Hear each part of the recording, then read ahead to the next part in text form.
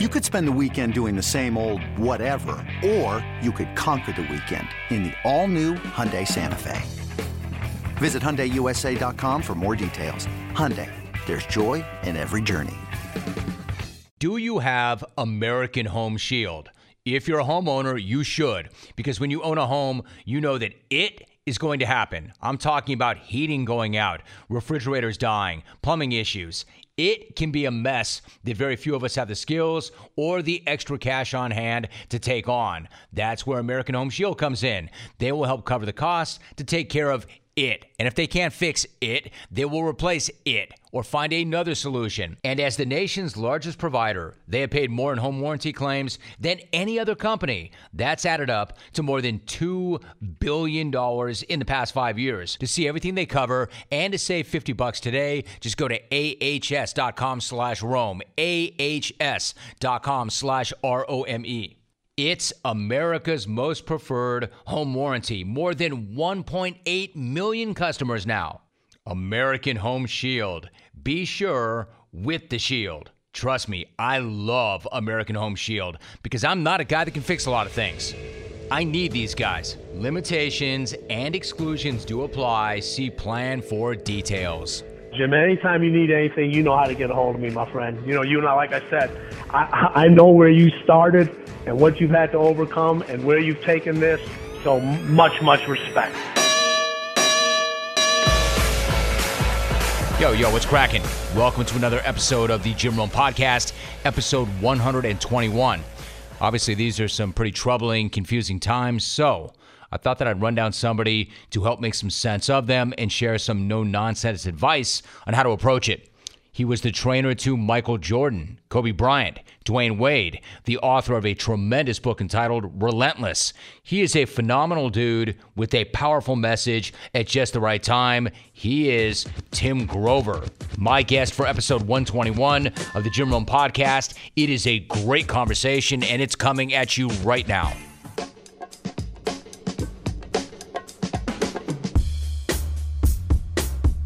So, Tim, it's been a while. In fact, I can't believe that we have not caught up sooner than this. But, as always, better late than never. It is great to have you on this podcast. Tim, how are you? Things are excellent, man. Thank you for asking. Things are, obviously with everything that's going on right now, everybody's had to adjust. This is the time to be resilient. This is not the time to quit. This is not the time to woe is me. This is a time to figure stuff out because this is affecting everybody somehow, some way. All right, so this is exactly where I was going. I want to make sure that our listeners, Tim, understand that you have worked closely with and trained some of the best to ever do it, including Michael Jordan, Kobe Bryant, Dwayne Wade, to name a few. You are a best-selling author of a great book, Relentless. You're a keynote speaker. You help people in all walks of life to be their best version of themselves. So let me ask you that. People are disconcerted. They're scared. They're concerned. It's a really confusing time right now. How should they look at and approach this challenging time? Well, you know what? Listen, it is, all those things are everything that you said. It is a confusing time. People are scared. But those are emotions that you feel all the time. And you have to deal with those situations all the time. Listen, if you're fortunate enough to still be around during what's going on right now, think of all the stuff that you've already conquered and have already been through and came through. This is just another situation that you have to figure it out. But you have to be smart enough to know who to listen to and what to listen to, and don't add already more to the fear that's already out there. So everybody's going to handle a situation. Everyone's going to handle a situation differently. You have to choose how you're going to handle the situation, but handle it in a smart way. Don't be stupid with it, but be resilient with it, and you have to keep moving forward. This is a time that's going to test us all.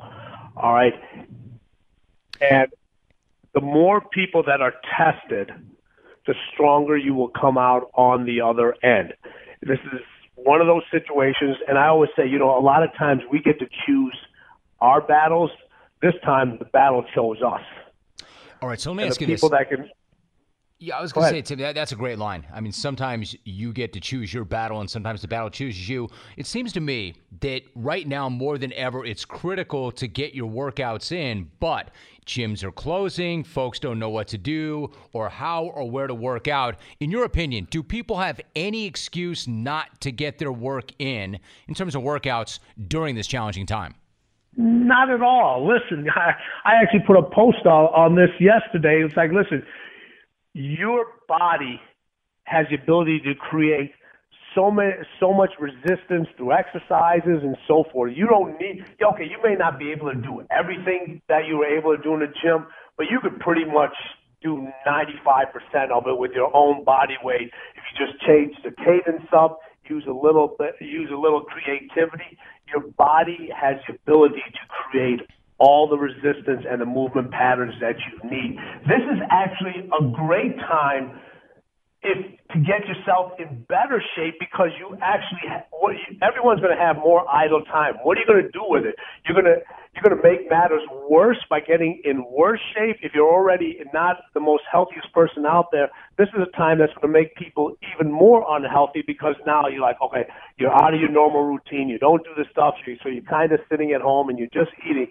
This is actually a great time for people to take their health, either start a great program or maintain what you're doing, or for some people even go a little bit farther, because now what's going to happen is you have to motivate yourself. You don't have an instructor or a trainer or somebody telling you what to do in your face, telling you this.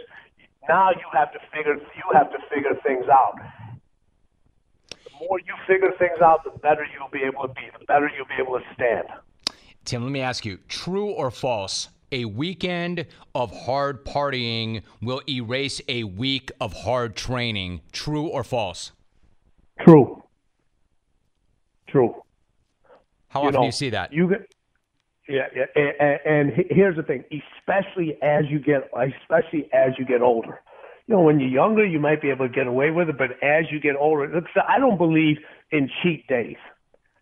Okay, everyone talks about, a cheat day. I don't believe in cheat days. I believe in a cheat meal. Okay, I believe in a cheat meal. But you can look, because you know what happens is that people over a weekend, when they go overboard, they totally go overboard. They're like, okay, 5 days of working out, 2 days of doing whatever I want to do. Okay, 5 is greater than 2, so I can't do that much damage. But here's a great example, right? How long does it take to, let's just pick any kind of candy bar out there. How long does it take an individual to eat a candy bar? 5 minutes, maybe? Maybe. Okay, that's if you're really savoring it and so forth. You know how long it takes you to burn off that 5 minutes? Here it comes. I don't even want the answer to this question, because I know where you're going. Tell me anyway. Yeah. So, I mean, it would take you a minimum of a 50 minutes worth of high-intense cardio or high-intense training to burn that candy bar off. Man, that shit's just not worth it. It's crazy. So imagine how much damage when they're saying a weekend, okay, you're actually doing more damage in those 2 days than you did good in those 5. It doesn't balance out. The equation's actually the other way around. You end up doing more damage. The math is jacked up. All right, Tim, I want to ask you, you trained with and worked very closely with Kobe, and that helicopter crash that took his life and Gigi's and 7 others, it was, Tim, and it's still so shocking. What went through your mind when you first heard about it, and what did Kobe mean to you? Jim, it was just like everybody else. I know how close he was to you. You know, I just, when the news first came out, I was like everybody else. This is not true. This is not true. Then my phone started to ring and other things. I was like, seriously, this really happened? And I knew how often he took that helicopter. I was on that helicopter. Well, maybe not that particular helicopter, but I was on many helicopter rides with him. It really didn't hit me until 3-4 days afterwards. And then I was just like, wow. And it was just, The crazy part about this whole situation is we were just trying to connect. I was going to go out to LA to see him. He was going to come to Chicago. We were like, okay, maybe, if you come down for the All-Star game, we'll hook up then. And we just kept pushing time off. And we never got we never got that moment that we both wanted to just kind of hang out, have a little bit of fun. Mm. Yeah, man, that is hard. That is sad. So for those who do not know, Tim, how did you and Kobe initially come together? It was actually through MJ. So what happened was in 2007, Kobe was like, man, he called MJ up and he said, hey, listen, my knees are absolutely, he goes, I don't know if I can continue playing anymore. And MJ and I were no longer working together. And he goes, hey, listen, why don't you try my guy out? Give him a shot. So Kobe reached out to me over the phone. I went out to LA. We did an assessment. We changed kind of his regimen, trained his training program around, and that's how we went in. Like MJ said, Kobe was like his little brother. It was like it was family. And when Kobe reached out to MJ would do anything for him. It would do anything for him. And that's how we got connected. All right. So what did you learn about Kobe in all those years that you worked with him? How intelligent he was. I mean, this kid, God rest his soul, spoke many different languages, and he was vastly knowledgeable in so many different things. Not only about basketball, but football, soccer, the arts, movies, everything. I mean, you talk about, and he was so intense at everything he did. But his focus when it was time, he had interest in all those things, but it never took away his focus from being the best basketball player, being the best athlete out there, holding himself accountable to himself and to the organization, and just wanting to win at everything. It was like a sponge. He wanted all the knowledge. I would say the difference between MJ and Kobe was MJ would just say, hey, man, I hired you. Go figure this out. What's the program? What's the exercises? What we need to do, and do it. Kobe wanted to know every single detail. He wanted to know why we did this many reps on an exercise. Why are we working out at this time? What is this exercise for? What is going on here? Why am I eating this? He wanted to know everything. Like his work ethic was the stuff of legend. For instance, did you ever see Kobe's work ethic waver? As an example, did Kobe ever say to you, not today, Tim, I'm not feeling it, not today, let's do it tomorrow? No, it was just the opposite. The greatest individuals, and not only in sports, in your industry, the entertainment industry, whatever industry it is, you never have to tell them to show up early. You never have to tell them to stay late. Those are the individuals you got to hold them from themselves. I would have to tell Kobe, enough. That's enough. It's time to go. We've already done this. And he'd be like, no, I want to go another hour. Kobe, we're at that point. And very few people were able to tell him that and just kind of put the foot down and say, we're at the point of no return now. If we continue to do stuff, it's actually going to hinder us. And it took, because of the level of respect that he had for Michael and the years I spent with him, he listened to me sometimes during that thing. Not all the time, but sometimes. These guys, you never had to motivate. That was the one thing. I never had to light his fire. His fire was already lit. They never used me for motivation. They used me to elevate everything they already had. All right, so Tim, I've asked this question of so many people. I'm not saying there's a lot of people like you, because there aren't, but people like Kobe, people like Mike, people like you, and I'm always in search of this question. You wrote, well, I don't know about me. I hope. I'm striving, but you wrote an amazing. No. Listen, people have to do their history and homework on you. Hey, listen, I'm going to pat you on the back right now because I know you won't do it yourself. All the stuff that's going on now, in the media, the TVs and the radio, you started this stuff. You were one of the guys that actually started it. People just haven't done it. People that don't know haven't done their history on you. I appreciate you, Tim. That's really nice. I mean, sincerely, truly, I really appreciate you saying that. That means a lot to me, and especially coming to you. So, and thank you. And I was going to say, you wrote an amazing book called Relentless, and that's what we're talking about. We're talking about guys that are relentless, people who are relentless, and that this fire was already lit, and they were looking to you to elevate them. I want to know how the fire gets lit. For instance, being relentless, is it something you're hardwired for? Is it something you're born with? Are people like that, or can you learn to be like them and others who are relentless? You can learn it. It's all how you handle adversity. It's all how you handle it. And then, what happens was, if you look at the greatest individuals in sports, business, whatever it may be, it's when they got knocked down. When they got back up, they weren't the same person. They were a different person. They were a better person. So every time they got knocked down and they stood back up, they didn't stand up the same. They stood up either stronger. They stood up smarter. They stood up harder. They stood up more resilient. So every time they got knocked down, they stood up a different way, and they stood up a different person. So that's how it becomes hardwired, because all those things become that wire to success. So, you look at MJ, and, if you know his history, obviously everyone knows about him getting cut from the high school basketball team. But there were other things that even before that, or there were things after that, people telling him he wasn't good enough to play at North Carolina. And then with Kobe, what is this? Who is this 17-year-old kid going to talk about coming into the NBA and coming in and having to sit on the bench and deal with all and waiting for his turn? So instead of sitting there and moping about it, it's like, how do you use that for fuel? How do you use that to keep your own fire lit, to keep going? So all those things are what builds and hardwires an individual to be that way. If you look at all,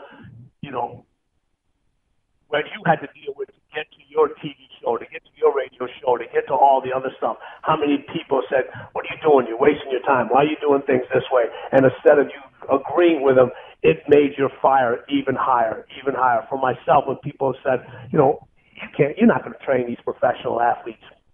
But then after all this becomes the two most important words that you have to back up, that light the fire more than anything else.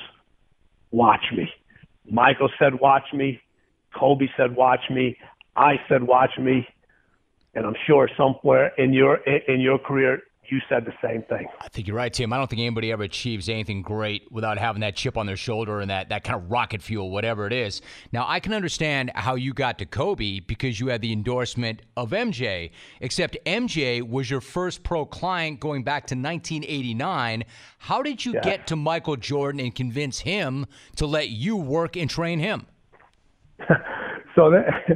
So going all the way back to 89, so what I did was I sent out a bunch of letters, handwritten letters. I was like, okay, I wrote 14 letters. Obviously, there's 15 NBA players on the roster. Back then, what was it? I can't even remember. It wasn't the injured list. What did they have? When the 3 players were inactive. I can't remember even the name of it. But so I sent out 14 letters to every player in the Chicago Bulls organization. The one person I didn't send a letter out to was Michael Jordan, because I was just like, well, he's already the best player on the team, possibly the best player in the league. Why would he need my help? I got one response back from the one guy I didn't send a letter to. He handed a letter to the athletic trainer, Mark Feil, at the time, and the team physician, John Heffron, and said, hey, find out what this kid's about. And the team physician and the team athletic trainer called me, and, they put me through 3 months of questions and answering to make sure I knew what I was talking about, all this different stuff about anatomy and physiology and athletic training and so forth. And then, because what Michael was looking for, Michael he wanted to have somebody pay attention to him. He was a first high-profile professional athlete to say, I need a program catered to me, not everybody else. And those individuals put me in touch with Michael. I had an hour meeting with Michael. Michael was, I'm still not sure about this. I said, Michael, give me 30 days. 30 days turned into 15 years. So that's an amazing story that he was the only one who didn't get the letter, and then he was the one who responded and came and found you. Now, Tim, you've said that Mike, I don't know if you still feel this way, but you said in the past that he was the GOAT. If, in fact, he was the GOAT, what separated Mike from all the other all-time greats? Was it something physical or was it something else? No, you know what? I dealt with athletes, and, you and I have both seen athletes that are more athletic than Michael is. But when you have a combination of the athletic ability, the work ethic, and the mental toughness, this is why I say, these great athletes, they had talent. How many athletes do you know are extremely talented? All right. But they don't have the intelligence for the game or for the nuance to see what's going on. All right. So Michael, Kobe, Dwayne, all the top athletes, they were talented. They were intelligent. They were competitive as hell. And they were so freaking resilient. And Michael knew how to use all the gifts that he had. The massive hands. So he worked on not having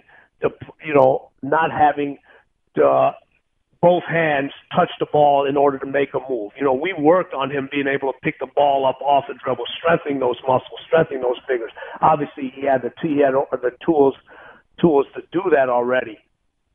But just that mindset of never coming down to anybody else's level, always wanting everybody else to elevate their level, because he was not going to come down. He was not going to come down to theirs. Kobe was the exact same way. Kobe was the same way. 100%. I mean, you've heard the stories in practice, and they're true.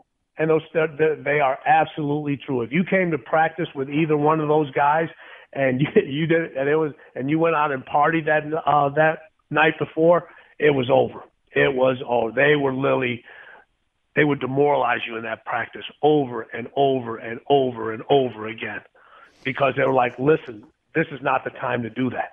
We'll all celebrate together at the championship parade. But right now, I need every single bit of you, and you showing up to practice where you're getting better is not, after a night of partying, is not acceptable. Now, Tim, I mentioned the book Relentless, and in that book, you referred to Kobe as, quote, the ultimate athletic predator. What did you mean by that? He would attack your weakness. He did not, and this was something he learned from Michael. So what we did was, being from a, athletic background, training background, and so forth, from a science background. So what I would do is, you would get the injury reports of the players. So what I would do is I would send the players. I would say, okay, hey, listen, this person just they're coming off an ankle sprain, or they had a knee tendonitis 6 weeks ago, or they jammed a finger. So I would say these are the vulnerable points of who you're going up against. All right. Attack that point. Attack it over and over again. So if you see if you see an athlete out there that only had the right ankle taped, attack that ankle. If you saw somebody have a knee sleeve on, attack that knee. So they looked for their opponent's weakness, and they took advantage of it, not only from a physical standpoint, but from a mental standpoint. And how much trash Kobe talked on the court, because we know how much trash he talked just sitting at a dinner or lunch. Right, exactly. I know exactly what you're saying. And also, you didn't, Tim, you didn't need to teach this to those two guys, but I know you do teach this. What you're saying, correct me if I'm wrong, you're telling people to tap into their dark side, right? 100%. And everybody has a dark side. And this isn't about vampires or Star Wars or anything like that. The dark side is what keeps you going when nothing else will. You know, when you go to sleep hungry and you have to get up and you still have to get to work, you still have to fight.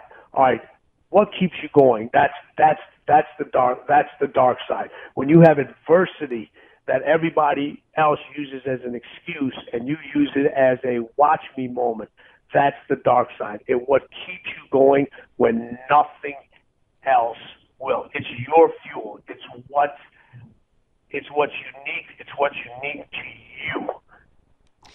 Tim, for those who do not know or don't remember, what was the Breakfast Club and who attended? What were those sessions like? Well, the Breakfast Club, it was Michael. So first Michael, and then he invited Scotty, and then he invited Scotty invited Ron Harper. So it was those three that would work out on a regular basis. Now it was open to everybody, but you know those are the only three that showed up consistently, and the workouts were either at 5 a.m., 6 a.m. or 7 a.m. and that was strictly by Michael's calling. He would say, "This is what time we're gonna work out." So he would know what the schedule is. I would get to the house about 30 minutes ahead of time, get everything set up, and not one time do I recall any of those three ever being late because they would ride each other so much. So they held each other accountable. They held each other responsible. And each workout, we all had a basic program that all three of them did. We had a fundamental and the core exercises that all three of them did. Then I had different programs for each one because obviously each one had different issues going on at certain times in their career. And after the workout was over, and remember, this even happened on game day. This was not just on practice days. This was on game days also. The only time they got a chance to take a day off is when the coach gave them a day off. If the coach did not give them a day off, it was a day that they were also training in the gym. And then after we get done with our workouts,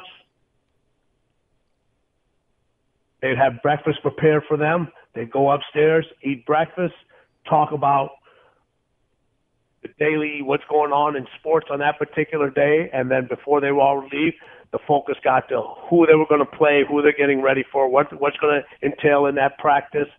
They'd end up going to practice, get ready. And then while the other guys were still working sleeping out, they were already done. Right. And that was the one thing that they loved. They were like, okay, so they had got to spend more time working on their craft by getting their weight training, conditioning, and sports performance training done early. Tim, it seems to me like Mike was Mike for sure, period.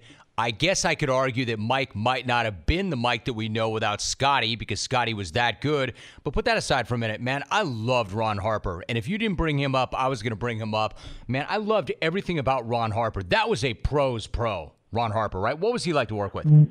Listen, Ron's basketball IQ is off the charts. Off the charts. And he's a great example of what you said about the dark side. So, you know, obviously people that know Ron, he had a little bit of issue. He had a stuttering problem. So he wasn't very verbal at times. All right. But he was able, I remember Michael saying that he had never seen anybody pick up the triangle as quickly as Ron Harper did. He said Ron walked into practice the first day pointing things out. He goes, I got it.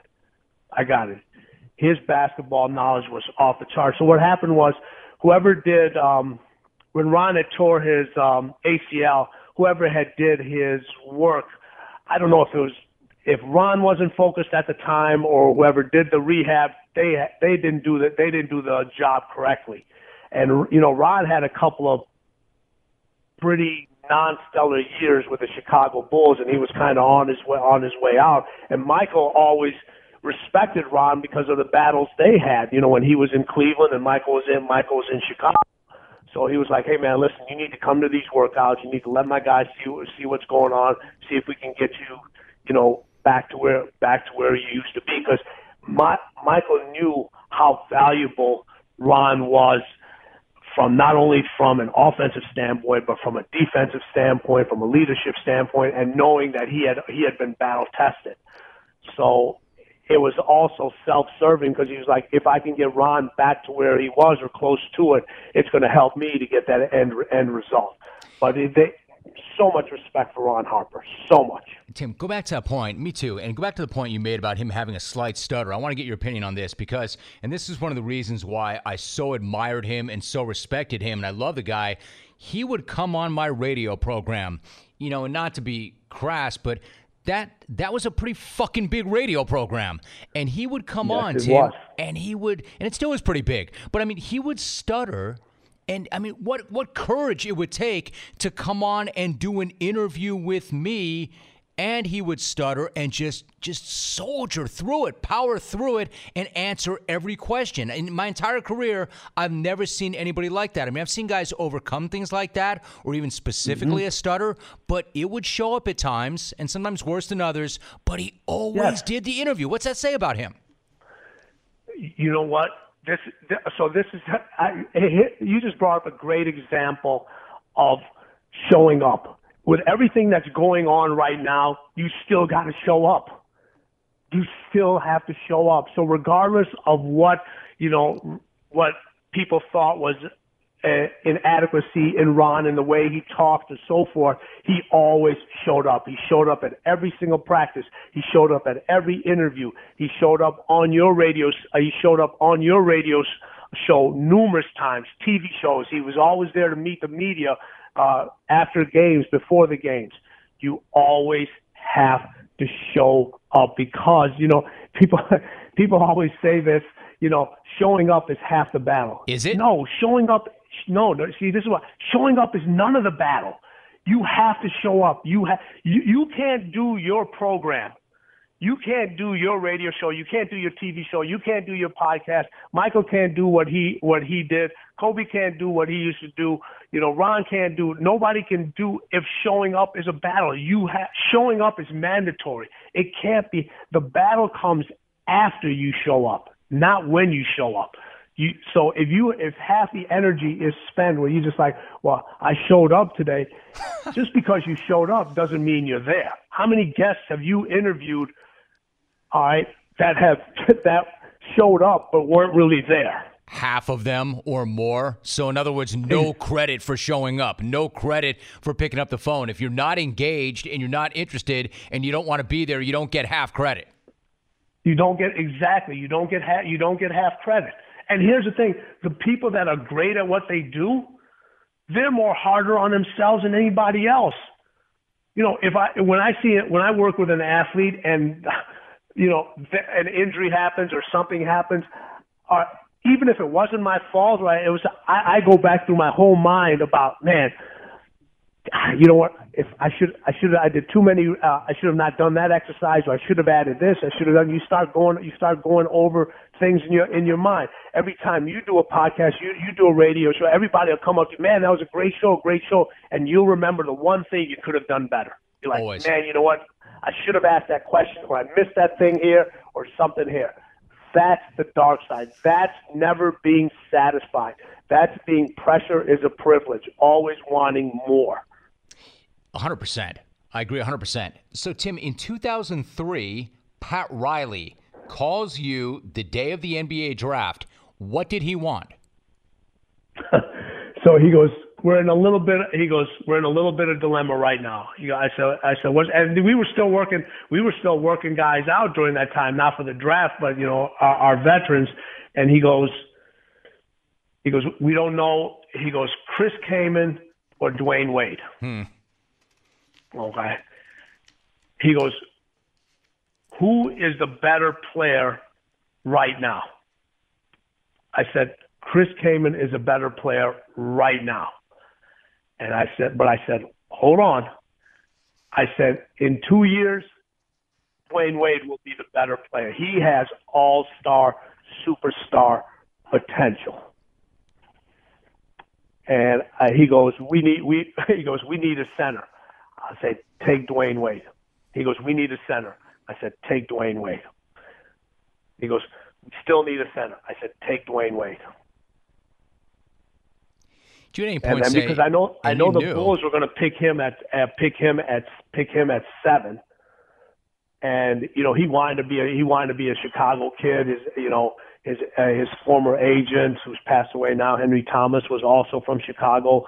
So they had this whole thing where they were going to go to he was going to go to Chicago. But I said, this kid, and then the other thing was just like, I said, this kid's work ethic. I said his athletic ability. And the one thing Dwayne had, and Kobe kind of mentioned this, he goes, coming off a pick and roll or a screen, he goes, Dwayne was the hardest person to guard because he got through it so quick and he could change direction so fast. And obviously that's when Shaq nicknamed him the Flash.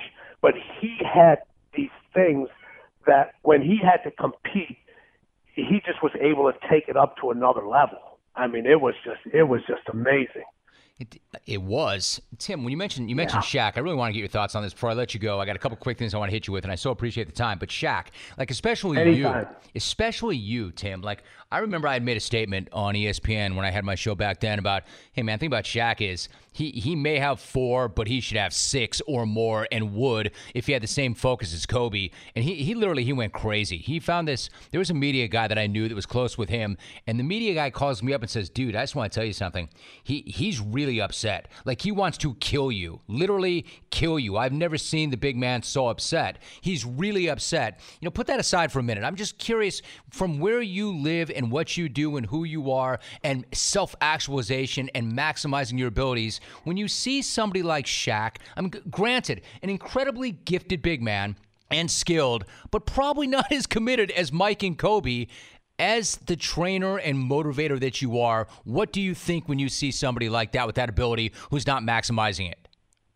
It's exactly what you said. It's exactly what Kobe said about it. And here's the thing: the reason Shaq was so upset when you said that, because I was right.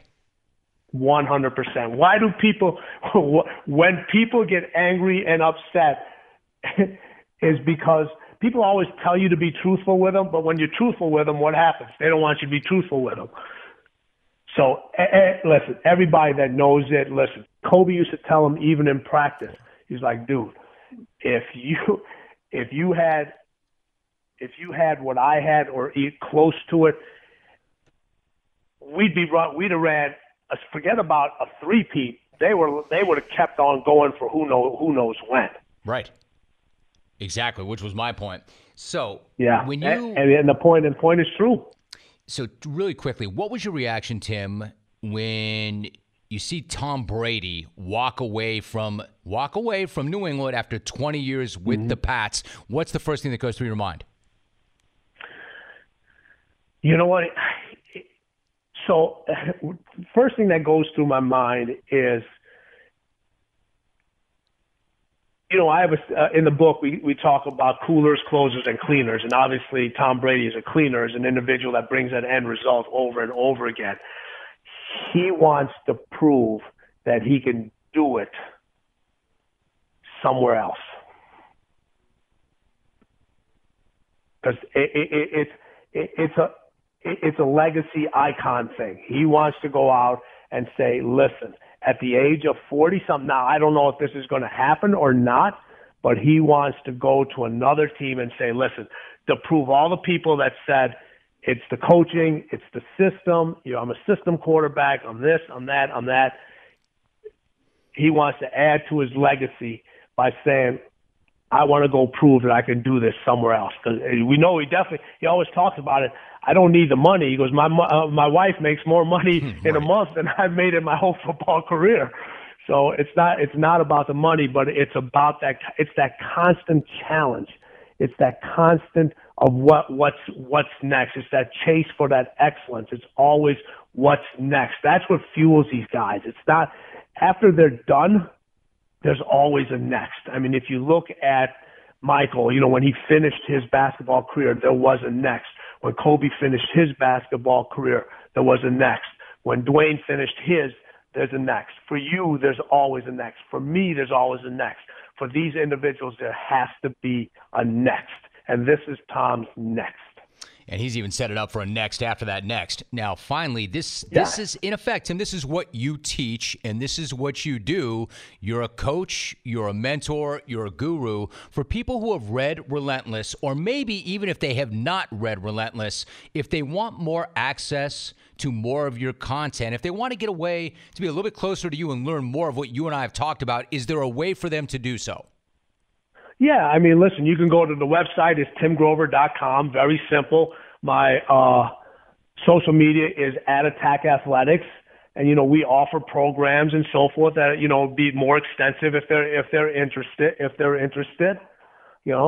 And so yeah, just everything's available at timgrover.com.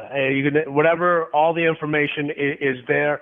We still deal with the professional athletes, but we've also gone into the court. We've also gone into the, speaking and corporate training, and into the general public. So it's available. Relentless is a mindset that can be achieved by all of us. I always say this, everything we have is already inside of us. Just majority of us are afraid to use it. Hey, Tim, last thought. What is the Relentless system? Now, if you want to say to me, go to my website, I have more information, I accept that. But can you give us kind of a taste? What is the Relentless system that you teach? The Relentless system, it's when people, you're not going to be able, no one's going to be able to play basketball like the clients that I've dealt with. All right. But from a mindset, you can still learn how these individuals dealt with adversity, how they dealt with winning, how they dealt with losing, how they dealt with family life, how they dealt with everything that comes on, that deals with the fame, not having to be resilient.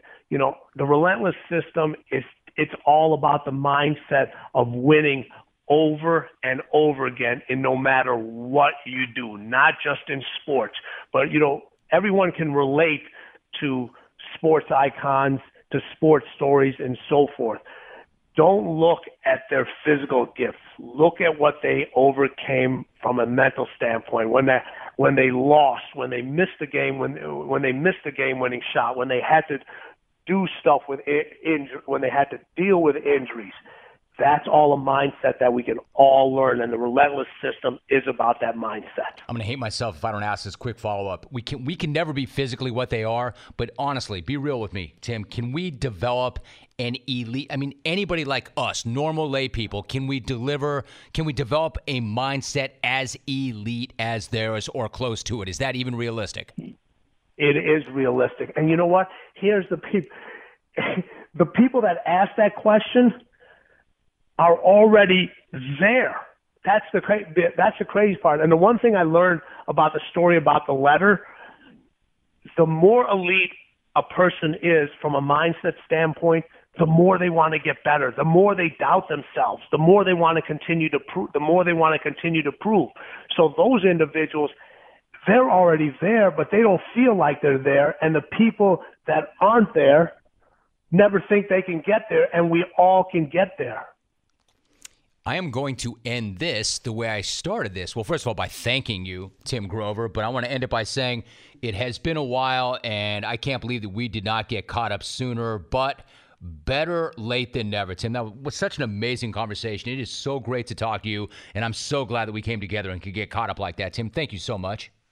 My pleasure, man. Anytime you need anything, you know how to get a hold of me, my friend. You and I, like I said, I know where you started and what you've had to overcome and where you've taken this. So much, much respect.